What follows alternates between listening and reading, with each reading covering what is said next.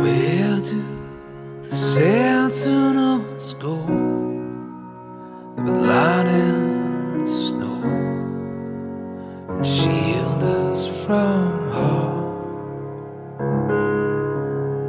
I know there's no strength in a lie, the last man alive, and I'm losing my job. So go find a lover and take heed. Go take all the cover you need.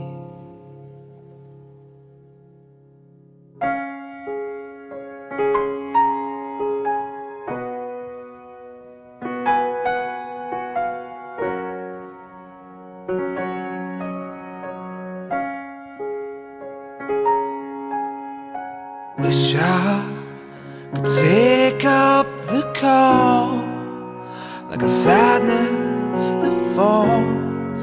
Don't know where I begin. Hope at least I go out with a fire. It'll never be right to let the night terrors win.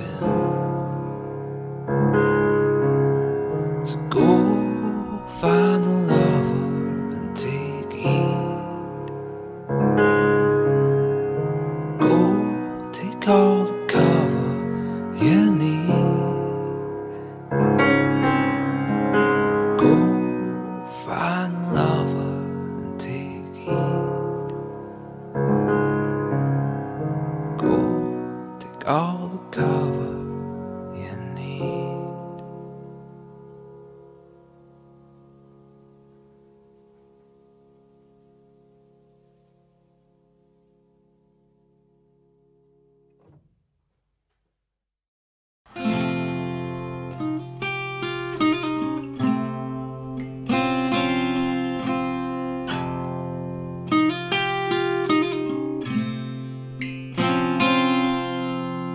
Hello everyone and welcome to another Scots Way Hey podcast, and the song you've just heard is Night Terrors from Viva La Rose, and today I'm going to be talking to David Luxman Herbert, who basically is Viva La Rose. Is that fair enough to say, David? Yeah, no, that's fair. It's a kind of umbrella term to kind of catch whatever I'm doing. So we're going to talk a little bit about your latest album, For She Who Hangs the Moon, which is a terrific title. And later tonight, we're at Cabaret Voltaire to record this. You're going to be having the Edinburgh launch? Yeah. Okay, so we had a launch in London on Thursday, which was dramatic. Oh yes. How so? My wife's coming up 6 months pregnant, so she unfortunately took a bit of a funny turn on Thursday just before the gig. So ambulances were called about 30 minutes before we were due to go on stage, and it was all a bit, like I say, dramatic. Everyone's happy and healthy and fine, so that was and we managed to get on and do the gig in the end. The show did go on. She did. She was very adamant that I was doing it. So I'm hoping that nobody kind of gets taken away in an ambulance. So like, there's no paramedics or anything. So this is we'll call this the Edinburgh launch. So the album first came to my attention when Ellie from A Badge from Friendship got in touch and said, listen to the single Schiehallion, which I think is the right name. Is that the right way to say it? And I just immediately loved it and thought, this is a great single. I was saying to you before we started, there's certainly every now and again your record comes through and you hear it and you think, oh yeah, I really get this, I really love this. It's happened recently with a band called L-Space, another Edinburgh band called Half Formed Things, that immediately from the first single you kind of go, yeah, I really want to hear more of this. And you were kind enough to send me the rest of the album, which I've been playing pretty much ever since. Now, I know from having done these before that one of the worst questions you can ask a musician is, how would you describe your music? So I'm not going to do that. I'm hoping that over the next few minutes, as we talk about the record, that may come through. But I thought what we maybe could talk about was some of the themes that are on the record and how this record kind of came about. Yeah, I think all told it's taken about 3 years, I think, from the point where I decided to do it, and I think just before that I didn't really have a direction, or I didn't have a band, and I had no intention of making a record. I kind of thought I was done. I thought that was it, and I put out a little single, and nothing really happened with it. And my wife had said to me, "Well, why are you disappointed? Was it the best thing that you could have done? Did you put the effort into it?" And in all honesty, I hadn't really done that, and it probably wasn't the best thing that I could have done at the time. And so at that point, I was like, "Well, maybe I'm kind of done with it." And then I wrote a couple of songs back to back that just that arrived fully formed. And the first one was My Shadow, and it was about. It's kind of an unrequited love song, but the subject of the song isn't another person; is actually my songwriting. Right. Okay. Or my sort of craft, or whatever you want to call it. And the idea of kind of chasing that, or trying not to scare that away, or will it come back to you? Will you have you kind of got the drive to continue doing it? Really. Sure. So kind of wrote that and The Watchmaker back to back, and I was like, all right, okay, we've got something here. And then the kind of two grew into four and six, and I was like, okay, we've got kind of the bulk of a record here. And in terms of themes, there's a lot about kind of that sense of running out of time, or trying to find the time to do the things that you really want to do. Yeah. And kind of feeling a little bit older, not being sort of 21 again, or 21 anymore rather. And having jobs and still trying to make enough time to do the things that you want to do, and kind of eke out that little bit that's important to you. I think I'm glad, because that's the sort of stuff that I've read into it. Looking back, growing up and growing older, reflection and responsibilities and all of these things. And I think it was one of the reasons that it kind of chimed with me so much when I heard the whole record, was that here was a song that, or a set of songs that, I mean, some of them are quite different. It opens with the song you just heard, Night Terrors, which is piano and your voice. But then some have kind of bigger arrangements, and there's strings and brass and things. But what I think is that there's always a kind of singular voice and vision behind the whole thing. If you had these initial songs, I mean, how did you know that they were going to be a collective whole like that? I think once I got the first few, I knew that I wanted to try and make something that would hold together, and it would be a bit of a narrative that ran all the way through. And Night Terrors was actually the last thing that was written for it. Oh, that's interesting. So it starts with the last thing that was written, and it ends with the first thing that was written for the record. So it's a bit back to front.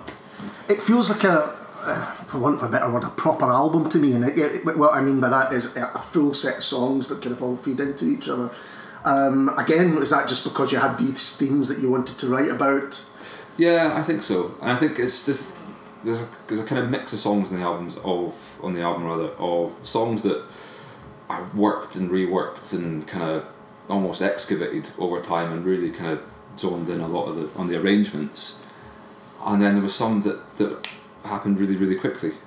And I think the ones that happen really, really quickly are usually the ones that are better and a bit more immediate. So the ones that kind of happened, the ones that were written further into the writing of the whole thing, are probably the ones that I love all the more, to be honest. That's probably why Night Terrors is right at the front of the record, because it's the one that you really wanted people to hear first. I mean, it makes for a great opener to the record, definitely.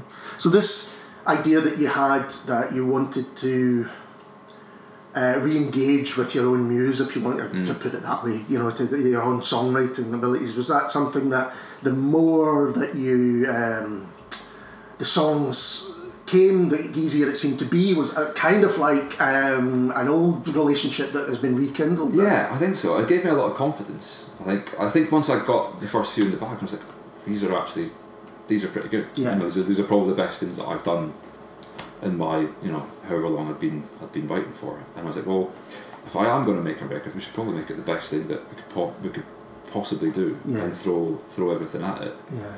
So previously, if I'd done any kind of recording, then it was kind of scratching. It was kind of on using having favours of friends, and they were all sound engineers. So if they had any downtime at studios, we could kind of sneak in and do bits here and there. But with this, I was like, there has to be a focus to this, and we need to go and book sessions and do it properly. It needs to. I wanted to get it done as quickly as possible as well, and not spend too long over it. It still took me 18 months to record it, so I never quite managed that. But I think it's really interesting because I think it is a very confident record. I also think it sounds effortless, and I always find that when people either sound or do something that appears effortless, there's a hell of a lot of work that's gone in the background of it, and that's it's like, I don't know, remember there's a great video online of Maradona doing keepy uppies and he's battering it up in the air, and it just looks like it's the most natural thing in the world. You think, how many times has he practiced that? Is that fair enough? There's a lot of work has gone into this record.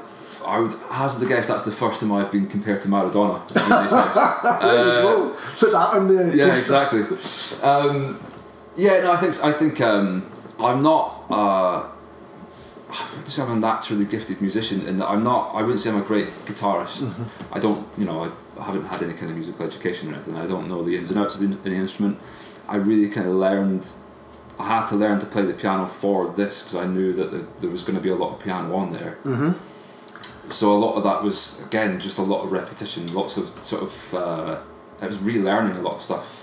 That's really interesting. So because a lot of people would have going, well, I'll go and get someone who can play piano and just ask them to do it. But you really wanted to be as hands-on with this as possible. I'd always wanted to learn to play the piano properly, and I'd just never given it the attention. And I still, I can just about point out a C on the piano, and that's about it. One of the guys that plays with us, he just calls me a savage because I have even the basics of music knowledge I've got no real clue about.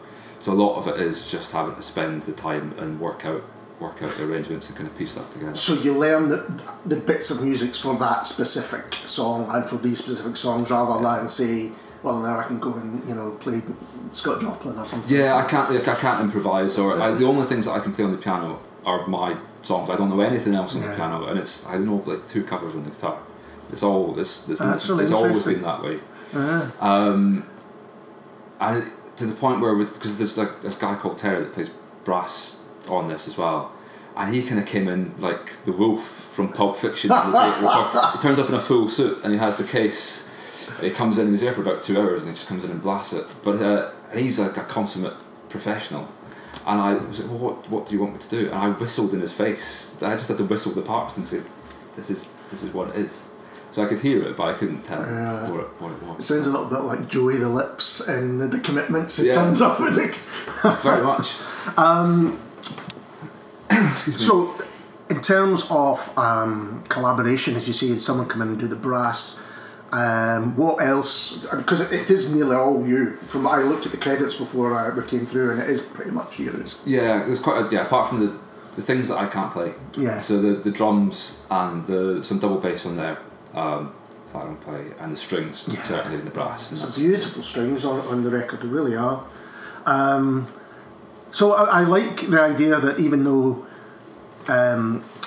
perhaps there were things that you couldn't do, did you produce it all yourself as well? No, there's a guy called Ollie Betts. Right. So he's the guy. He's the drummer in the Duke Spirit. Right. Oh yes. And someone put me in touch with him just to do a drum session because at that point I was kind of doing it on my own. I think I met him actually. Oh really? Yeah, I think so. Tall guy. Yes. Yes. He's the nicest man in music. He's just I love him to bits. And he ended up getting more heavily involved in it because we were only going to do the drums, and then he's got a little studio in East London, and I just booked it to do more and more, and then we kind of came up with it together. And my friend Simon, who's Brian Ferry's or one of his engineers, did bits at his place, and he kind of got involved. So between us, we kind of pieced it together. That must be really heartening that people think this is worth us doing more than you initially asked us to do. Yeah, I think it was lovely. It seemed like everyone I was asking to do it said yes. I would send them the rough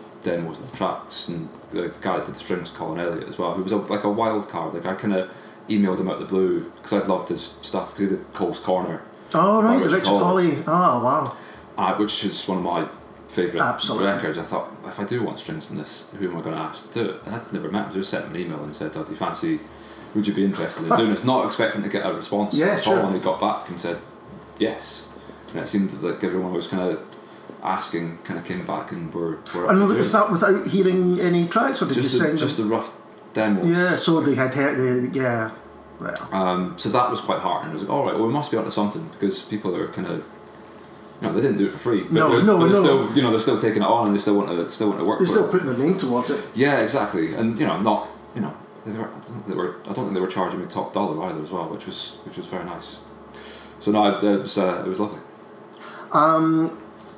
So what about musical influences on the record? Because whenever you read press releases or stuff, there's always sounds a bit like that or sounds a bit like this. And what I've often found when I do reviews is I'll often say, well, I think it sounds a bit like this person, and the folk will get in touch and say, I've never heard of them. How can it possibly be influenced? Is that what you found? Kind of, people that say, oh, it sounds like this, or it sounds like, oh, I hear the Flaming Lips, and it's like, oh, I've never really listened to the Flaming Lips. It's never something that's been on my radar all that much. Or people say that sounds a bit like Sigur Rós. It's like, oh, okay, I wouldn't have thought that. Or that's interesting. So it's interesting when people kind of come to you and tell you what they hear in it. Yeah, I guess that's good, because you put it out there and other people kind of interpret in their own ways. There's one band, a particular record that I hear when it's the Mercury Rev record, and I think it's because there seems to me, we've talked a little bit about themes, personal themes I would say, but there also seems to be stuff about space and a kind of space in all its meanings. I think there's space in the music, allowing it. Yeah. And there's also you've got a sample from JFK speaking, which you had to clear from NASA, I believe. It's like a public license thing. Oh, is it? I was wondering how you got that. I hoped. Because I looked that up and I thought, is it as easy as this? Can I use the former president's voice on this? President might have something to say. Yeah. But hopefully that's alright, and I'm not going to get sued by NASA anytime soon. No, it was more about this, I guess, the sense of hope and adventure, and I didn't want to be too scared about kind of tackling big themes on a couple of the tunes as well. So a lot of them are very personal, and other ones kind of go as kind of big in terms of themes as you can get, really. Yeah. So why was that? Why was it part of the same thing, really? I think it was about. I think I was quite, as a lot of people, kind of down and hacked off about politics, whatever state, be that the Scottish referendum or the Brexit vote or the States, whatever it was, everything just became increasingly negative, and I became a bit despondent about that. And the idea is, well, if we all kind of pooled our resources and, rather than focusing on our own little pocket of the world and our own politics, and actually focus them outwards as a species, what could you achieve? Which is quite a lofty kind of thought. But what could we do? So the fire before we lose the light, rather, it's about that. Kind of set all that aside together. What could you actually achieve? It all gets a bit Star Trek. To be honest. I thought it was part of the reflection on the self, but also putting yourself in the context of a wider, whatever people want to call it, just a kind of wider being, or being connected with other people and all those things. What I got from the record, and again I think it's one of the reasons I connected with it, is a kind of world weariness but still hopeful. There's still hope. Hopefully. I not to say I hope that there is hope in the record, but that's the case. I think. The songs are all quite quiet and can be a bit melancholy, but I think they're all there is hope in a lot of the lyrics, hopefully. Oh yeah, definitely. And I would say as well that I think the first time I listened to it, I kind of just listened to the music and your voice and all of those things, and then subsequently you start to really kind of live in the lyrics and you understand them, and the little things you notice, like one of the songs, there's Birdsong sampled at the beginning and things like that. That was purely by chance, and that there was already a line in the song about a bird singing in a tree. I was recording the vocals at home, and I must have had the window open, and I could hear the birds coming through the microphone outside in the headphones. Like, oh, come on, it can't be that simple. So I ended up hanging the microphone out the window and recording the birds outside, and then that was. But it kind of, because there is so much space in the track. For some reason, it kind of pulls everything together. It's just a really subtle thing of having the birds underneath the track. It's kind of. Well, that's what I would say about the production of it is, even when there are strings and horns and stuff, it never feels too much. It never feels that things are clashing with each other in any way whatsoever. Everything's given its space to kind of make the point that you probably want to use it to make. So if other people's influences, when they say I'm reminded of this or this, and it's a surprise, I've got a few more I might mention later. What were yours? Who were your kind of musical influences in that?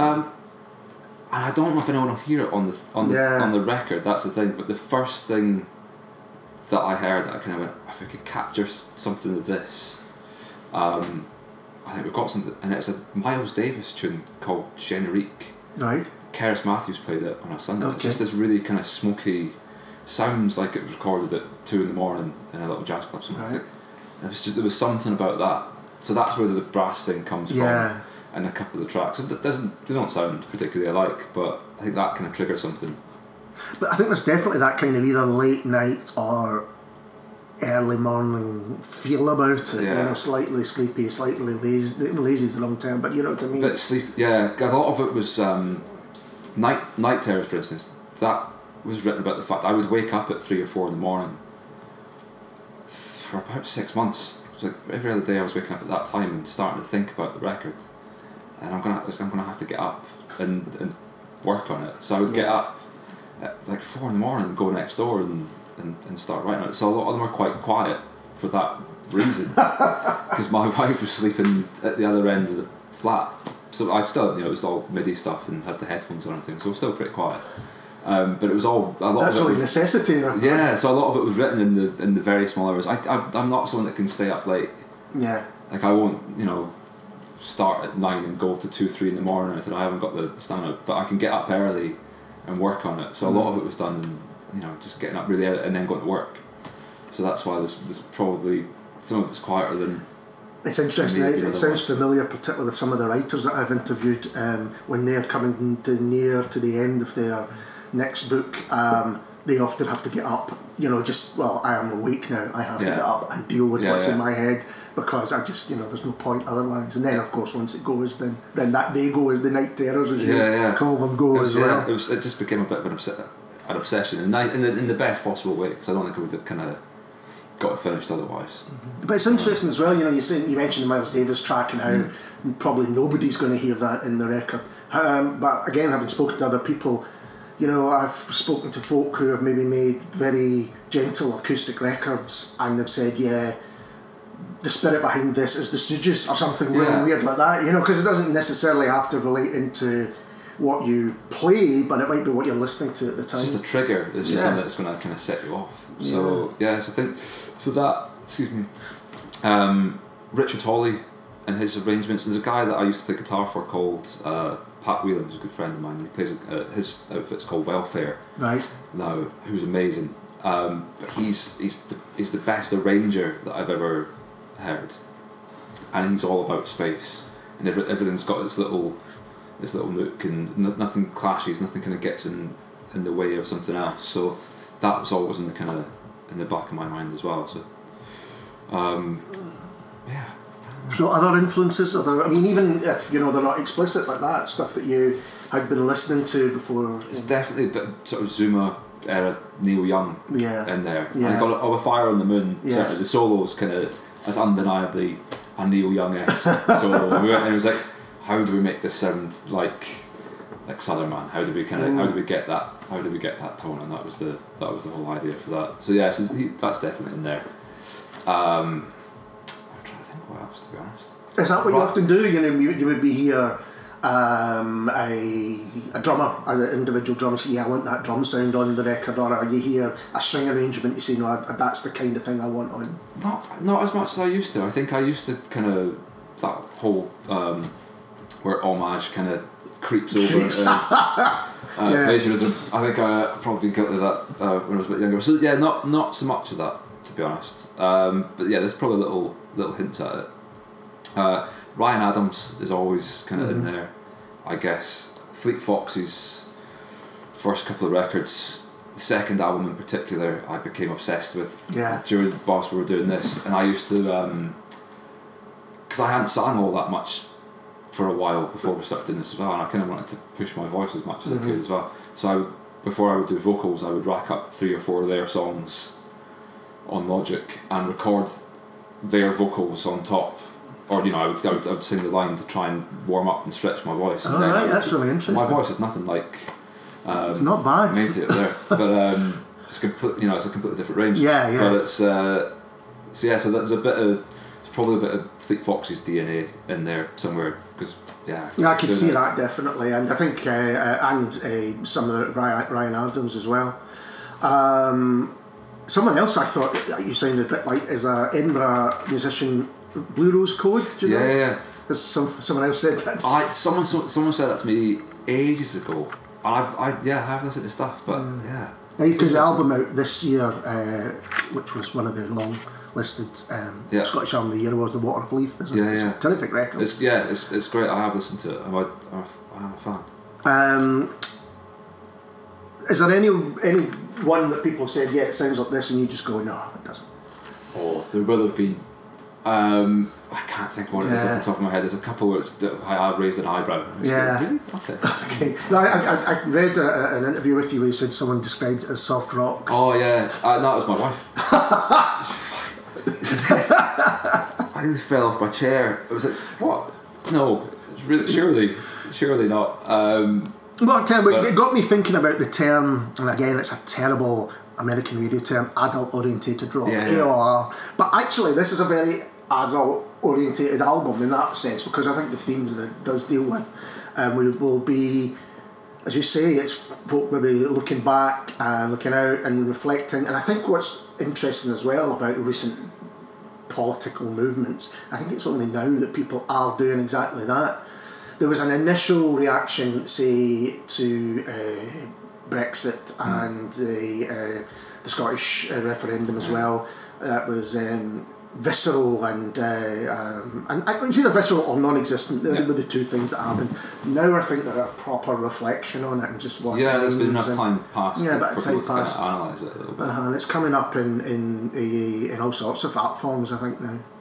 I think, I think probably everyone and their aunt has got a Donald Trump bashing song on their record at the minute as well, and I think in Lungs that's on that was written in the week that he was elected, and it was recorded the week that, and it was only by chance that we booked him to do the vocal or to do the session, and it was recorded the day that he was inaugurated. Right. And I couldn't use the take because it's too angry. It's ridiculous. The vocal, it didn't sound. It sat out from the whole record. So I ended up redoing the vocal at home and doing something a bit. That's interesting. I would go back and listen to that now. Yeah, I would be interested in listening to that actually. I mean, I guess that kind of immediacy is what I'm talking about. That sometimes it's too raw for people to go over. So a bit of time is perhaps no bad thing. So what are your kind of hopes for this record? Is that an impossible thing to ask? It does well enough that I could do another one. It was always that was the hope at the beginning of it, to be honest, that that it was successful enough that it would justify doing another one and kind of going as kind of deep into as I did with this one. That I could kind of do being able to do it to the same level. Yeah, to do it to the same level, and because I've kind of financed it all as well, and it's me that's putting it out, and it's me that's sort of paid for all the sessions and stuff. And my wife's been amazing and kind of went, right, go and do what you need to do. But I think it has to be successful enough to kind of justify doing that kind of thing again. And I think the reaction to it so far has been pretty great. Yeah. To be honest, it's been really nice, and particularly from yourself. And the BBC Scotland have been great. There's some great people at BBC Scotland in terms of Scottish music. It's really supportive, I have to say that. And I think particularly for songwriters and like Roddy Hart and Ricky Ross are great. Like they really kind of get behind you. So they've been amazing, and I think it's kind of surpassed some of my expectations already in terms of in terms of what it's achieved. So it'd be like, it'd be nice for it to take another step forward. And there's gonna be another single, right? And then because my wife is pregnant, that will be it. We kind of wrap it up for a while. It's the gigs this weekend is going to be it's the shortest tour possible. I think we've done it's like a 3 or 4 day tour, and then that would be it. When did you last put out a record? I did an EP about 4 years ago. And in that time, and even in that short time, have you noticed differences with how music is handled and dealt with and put out there? And I guess what I'm thinking of is I've been doing the music reviews now for a long, long time, and there's no doubt that the folk who organise promotion are more kind of on the ball than perhaps they used to be. You know, like A Badge of Friendship's a good example. I think they're very good at getting stuff out there. And I think they're very good at people that are at a particular level as well, and that maybe don't have an awful lot of kind of pre-existing press or backing, and then they're good to kind of crack open those doors right at the beginning. I think there's a lot of good. I know you've put this out yourself, but there's quite a lot of good small indie labels that have really thought about how they're going to put music out there in a different way. There seems to be a lot of that in Scotland specifically, and I think because I live in London as well, obviously I'm kind of apart from that. There's a very healthy scene, and I think the people that are doing that know the people on the radio and are doing that, and know the folk who are booking the gigs, and it is kind of very healthy at the moment. It's been really nice to kind of do this over the last year and kind of rediscover that as well, because I have been doing more and more up here and kind of coming back and doing gigs and stuff as well. So it's been really nice to kind of get back into it on this side of things. So how have you found the whole process of making a record and getting it out there in the present day? The process of making it, I've loved every bit of it, and I think out the whole thing there was one session that was just a little bit tough, that just didn't happen, and I think that was just through tiredness. It was one piano session, we were like, it's not working, and the rest of it was a blast. So everyone that kind of came in to work on it, all even the early starts and all the rest of it has been great. The kind of getting it outside of things, I'd given it, from the point that it was mastered, I gave it 6 months to try and find a label to put it out before I made the decision to do it myself. So that was a different thing. I hadn't put myself in front of labels for a long, long time. From when I was like 21 and sending out demos. Sure. To actually go back to labels and say, all right, this is what I'm doing. What do you think? And even that, for all no one eventually picked it up, it was nice that the feedback that I got from particularly the Scottish labels that I got in touch with. They were all really positive, and they were all saying, we like it and we would like to do something, but our cards fully stocked, or I've already got my plans for this year, but contact this guy. I like it. He's a really nice guy over here. If you contact him, he might be able to do something. That's very interesting, because that's my experience of the Scottish music scene. People, it's very supportive. Incredibly supportive in that way. That's really interesting. I won't name names and stuff, but there was one label that I got in touch with, and they were like, I really want to do it, but my book's full, and a lot of these guys are doing it in their spare time as well, like the artists, I don't think they're, I don't think they're getting paid a great deal of money for it as well. So for them to actually take something on is quite a big undertaking. So he was like, well, I don't think I can do it myself. I'm going to contact this other record label and see if we can put it out between us. And then they had too much on as well. I was just like, all right, well, it's nice to get the feedback. Anyway. That was absolutely. So I think that was quite kind of emboldening, for want of a better expression. And in terms of kind of making the choice to stick it out myself, that process has been interesting, I think. But but most people are doing that as well. I'm not particularly special doing it myself, but I think there's so much there. There's so many artists that are putting stuff out, and to try and crack through that, it's very, very difficult. Very difficult. Yeah, absolutely. And even when you've kind of created something that is of a high standard, or like from a production point of view, it's of a high standard, and can kind of do something it's difficult to kind of break through the noise a bit. So that's why people like Badge of Friendship are really good. And again, BBC Scotland they really do. They will hold up unsigned acts as well. Yeah. Give them a platform. So in terms of outside Scotland, have you thought about that? As you say, you're based in London. Have you been kind of putting it around record stores? Yeah, we've done it. I mean, Rough Trades. Rough Trade are also very supportive, I think. Yeah. Yeah, they've been great. They did some of them with the last EP as well, but they've been really nice. So we're doing an in-store thing. We did a little in-store gig with them in November, which would be nice. And in terms of promoters down there, again, because it's so big, there's so many promoters, and a lot of them have kind of, you hear bad reports about promoters as well. And I'm lucky enough that there's one guy that I work with now that books my gigs down there, and I don't know if I would work with anyone else, to be honest, because he's great. Like, I think that side of things is something even up in Scotland that not everyone is happy about. There are some great places, there are some not so great places, in terms of how they treat their artists and how they expect them to put up front. The whole pay-to-play thing is just, I did one of them a few years ago. There was this guy called Steve Craddock that plays with Paul Weller. He's Ocean Colours, yeah. And he was doing a gig, and this promoter got in touch and said, "Oh, do you fancy supporting him?" And I was like, "Oh, well, yeah. I mean, no, I'm a fan of his stuff."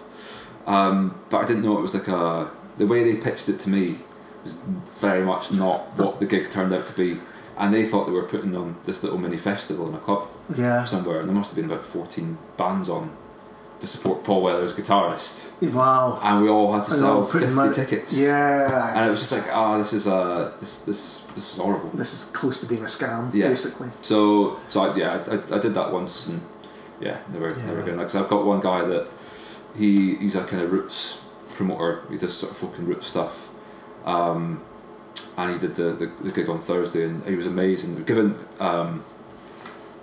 but there's ambulances called and all sorts of stuff at this particular gig, and I was in this is not in my remit. This is and I was a bit emotional, shall we say? Before the gig, and he was great. I was like, look, go away, take 20 minutes. If you want to cancel. If you don't, play the gig, and he was absolutely brilliant. So it's really important, I think, to have such people on your side. Yeah, I think if you find your sort of group that you like working with, I think it's stick with it.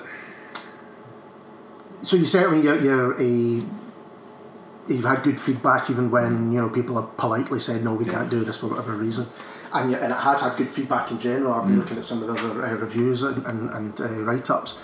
How much? I'm interested how much notice you take of that, because in terms of positive and negative, would you be mortally offended if someone went, "Oh, this is terrible"? No, because I don't like everything. Yeah. There's stuff that people like. I don't rate or whatever. No, it's not going to be to everyone's liking. And if it was, it was. That probably absolutely. implies it's pretty beige.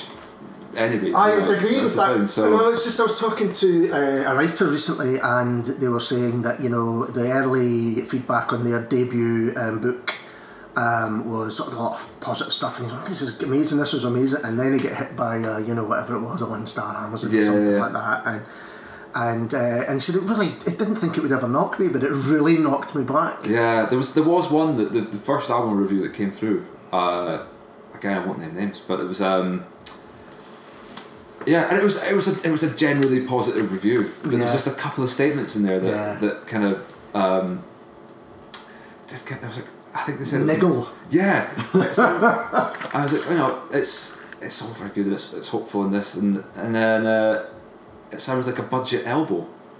I was like, well, if I had the budget of elbow, what do you want? I think that's probably a positive thing, because he's saying you sound like elbow, but probably done on a percentage of their money. Yeah, exactly. So So I in terms of how, I think there was a couple of things. Like, again, it's probably the first time I'd had any kind of negative criticism about this record. It was we just put it out. So I quickly got over that, and my wife was very good at kind of going, it's positive, it's fine. It doesn't matter. But I just find it really interesting as someone who writes reviews that. Often you'll write something that is positive, but you might say, little bit of that, and that is what the people often focus on and go, "Oh, what did you mean by that?" But you've got to write what you think is and it's interesting. It is interesting hearing other people's takes on it.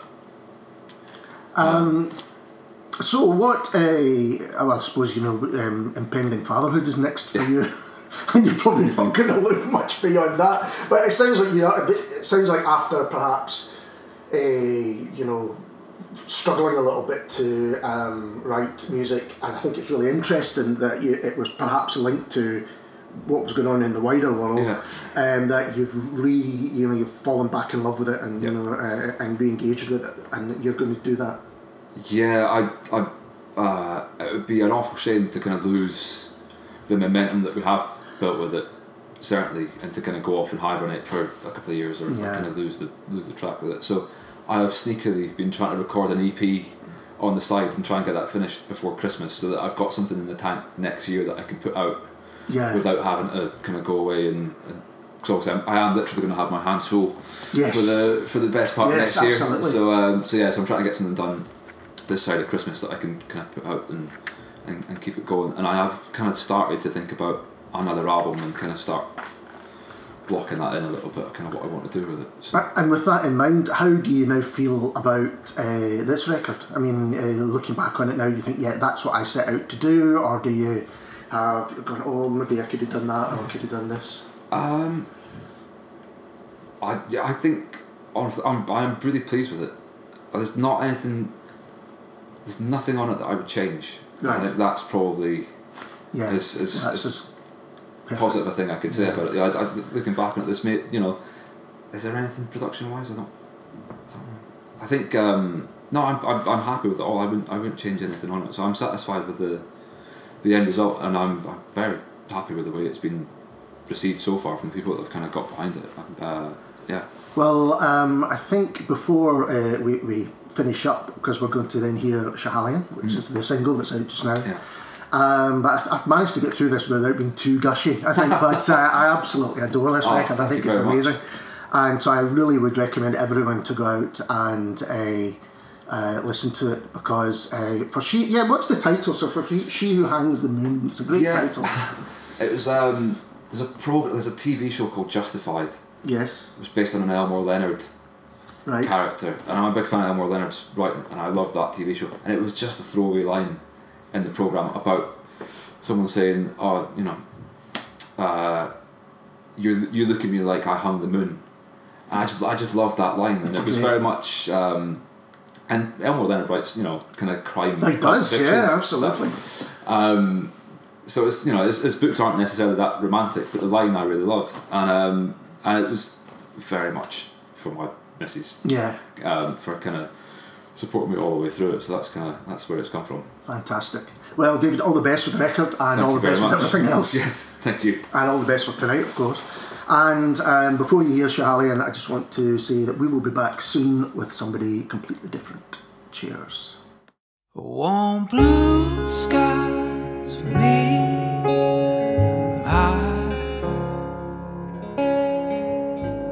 Snap back those hands tight. I'll be coming home like always, the long way round.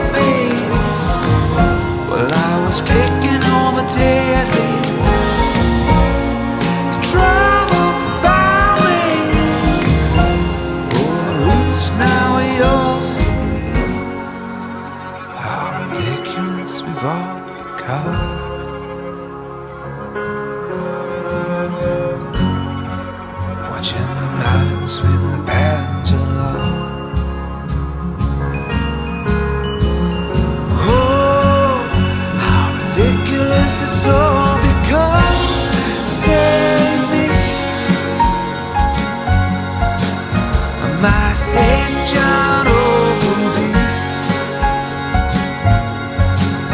Well, then pray for me when I'm swinging from the family tree.